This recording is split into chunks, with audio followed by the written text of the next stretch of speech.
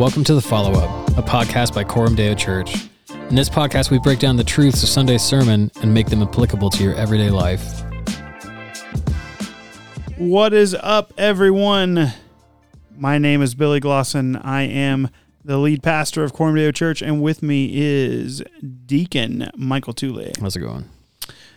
We are looking back at this past Sunday's sermon. We were in Mark chapter 14, and we had Aaron Ferguson of Charis Church, one of our sending churches from Columbia, Missouri, bringing the word to us. And this is what we read from Mark 14. Mark 14, verse 1.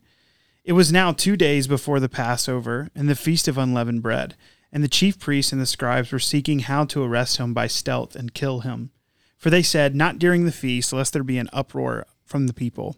And while he was at Bethany in the house of Simon the leper, as he was reclining at table, a woman came with an alabaster flask of ointment of pure nard, very costly, and she broke the flask and poured it over his head.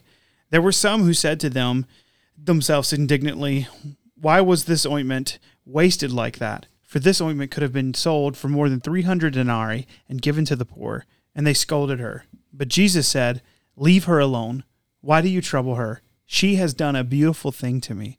For you always have the poor with you, and whenever you want, you can do good for them. But you will not always have me. She has done what she could. She has anointed my body beforehand for burial. And truly I say to you, wherever the gospel is proclaimed, in the whole world, what she has done will be told in memory of her. Then Judas Iscariot, who was one of the 12, went to the chief priests in order to betray him to them. And when they heard it, they were glad and promised to give him money. And he sought an opportunity to betray him. So looking at this pretty well-known passage, again, this is one that we see pop up in all the Gospels. It's an account that Jesus himself says will be told anytime the gospel is proclaimed. Really, the thing that sticks out that we kind of want to talk about today is this idea of devoted worship. And Danny Akin has a quote where he says, the world, and sadly many in the church, will never have a problem with moderate, measured devotion to Christ. That can kind of be the way that we tend to look at ourselves, right? It's cool to love Jesus as long as we kind of keep it down to a pretty chill, palatable way. But this kind of reckless, that's kind of a fun word to use, right? But this kind of intense, really strong love for Jesus, like everything I have, it doesn't make sense in the eyes of the world, is not something that we typically, want to get excited about. We want to be relevant, right? We want to, and a lot of times I think that word, it's, rightly dying away. But I feel like for a little while it was a really nice, self-justification in disguise for Christians to say, well, I want to be relevant. Like I want to share the gospel, but I want to do it in a way that doesn't, just rub people the wrong way, or like, I don't want them to just be closed off to the gospel. So I have to be relevant. Yeah. We've traded the word relevant for contextualization. Sure. And so usually what we want to do, and what I mean by that is contextualization is important, right? It's something we see happen in the New Testament. In particular, Paul talks about being all things to all men. We see him specifically doing this where he goes, in Mars Hill, he goes to the court and speaks to all the scholars of the day and age, and is there sharing who God is and what he has done through Jesus. But there's a difference between doing that and then contextualizing the gospel out, right, where we're not actually sharing who Jesus is and what he's done and really seeing that transform our lives. So when we look at this account, Michael, how can we worship like this woman? This woman who seems to be completely and totally in love with Jesus in such a way that she's willing to give something to him that is of great cost. How can we worship sincerely like that? Yeah, I think it's a matter of like kind of asking yourself the question, what am I holding back? What is it? In the story, she breaks this jar of expensive stuff, and it's like, what is it in my life that I'm valuing so highly that I'm holding to, I'm clinging to? And for a lot of us, for me, what hit me is like that whole relevance thing, that pride, that I want people to think highly of me. And so am I, not just worship in private, and like kind of what we talked about on Sunday. 'Cause it's easy to like throw on a worship song in your car and belt it out until you notice somebody looking at you at a red light, and you have this moment of genuine worship. But like, what about like when you're at work and people bring up Christianity, or there's these gospel moments, these opportunities, like, am I holding back my worship from Jesus in those moments out of fear or out of because that's the thing that strikes me about this is like, this was a very public act that she did. Right. And it's just this outpouring. And so I think even asking the other question of like, what is it that we want from Jesus? Because he talked about it on Sunday. Aaron mentioned that the disciples wanted a good reputation, and that's exactly what I felt, but she just wanted to worship Jesus. Yeah. And so it's just like, man, I think stopping and kind of having those wake-up calls and saying like, is the Lord beautiful to me, or is he useful to me? Yeah, I think that's the dichotomy that we have to live in. Is he beautiful, or is he useful? We get this culturally. Like, we love this idea. I think of, in particular, during the pandemic, we're stuck at home, we're watching TV, and my wife, one of her favorite shows is the classic sitcom from the 90s, Friends. You may hate it, that's fine. But I think of the very last episode. If you haven't seen it, it's been a long time. You're on your own. Rachel is going to fly away, and Ross is like, I can't let this happen. I have to profess my love for her.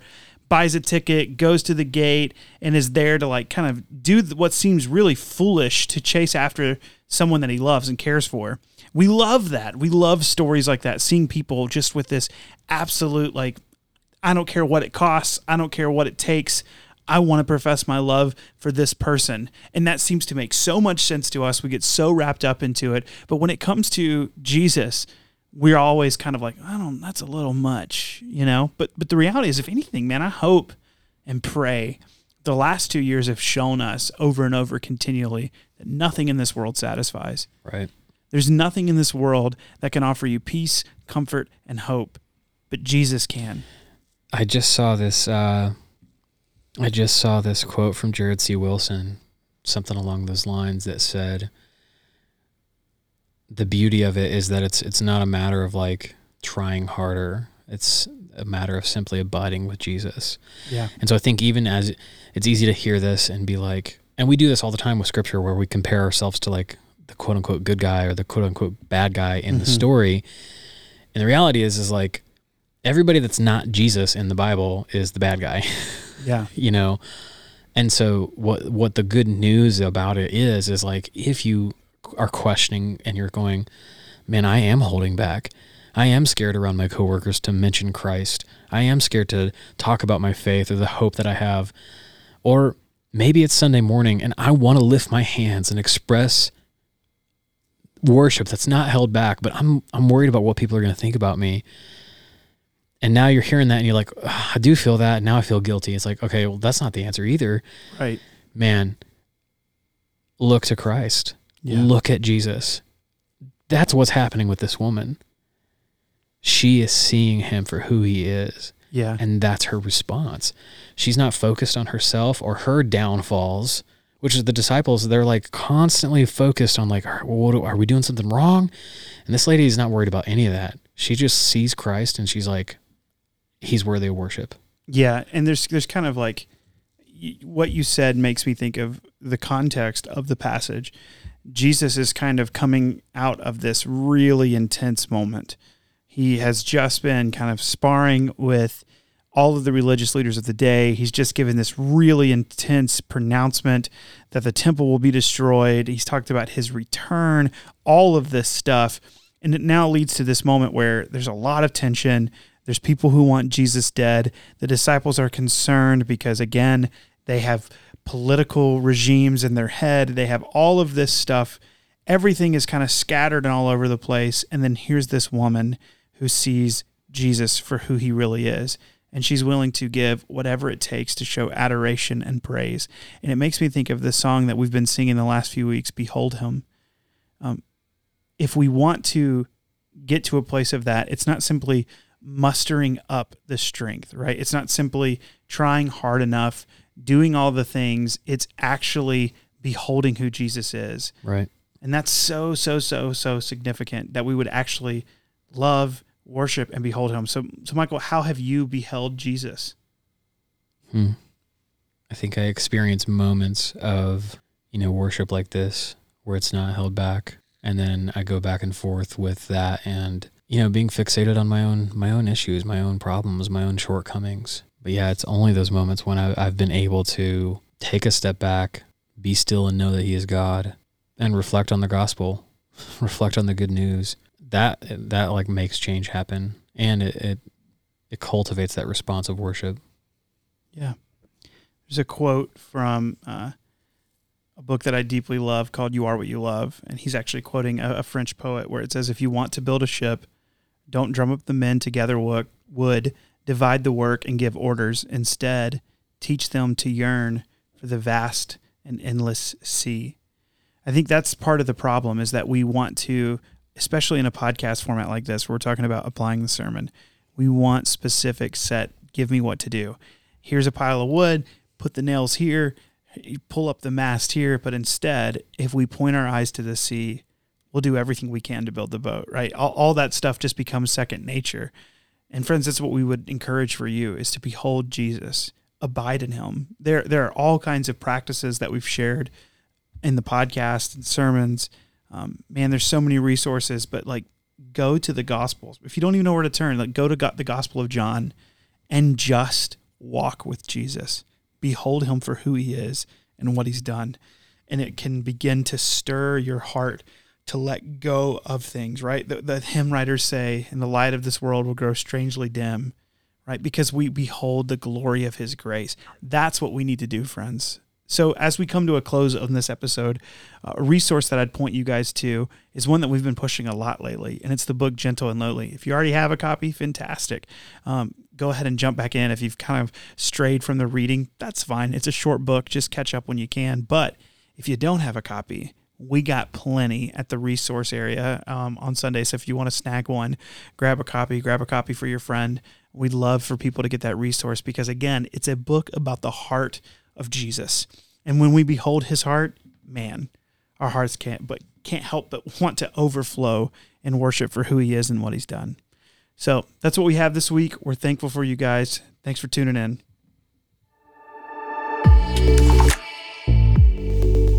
Thanks again for listening to the follow-up. You can find more of our podcasts online, anywhere you find podcasts. Stitcher, Apple, anywhere. To learn more about Coram Deo, check out our website, coramdeonc.com, or follow us on social media at Coram Deo NC.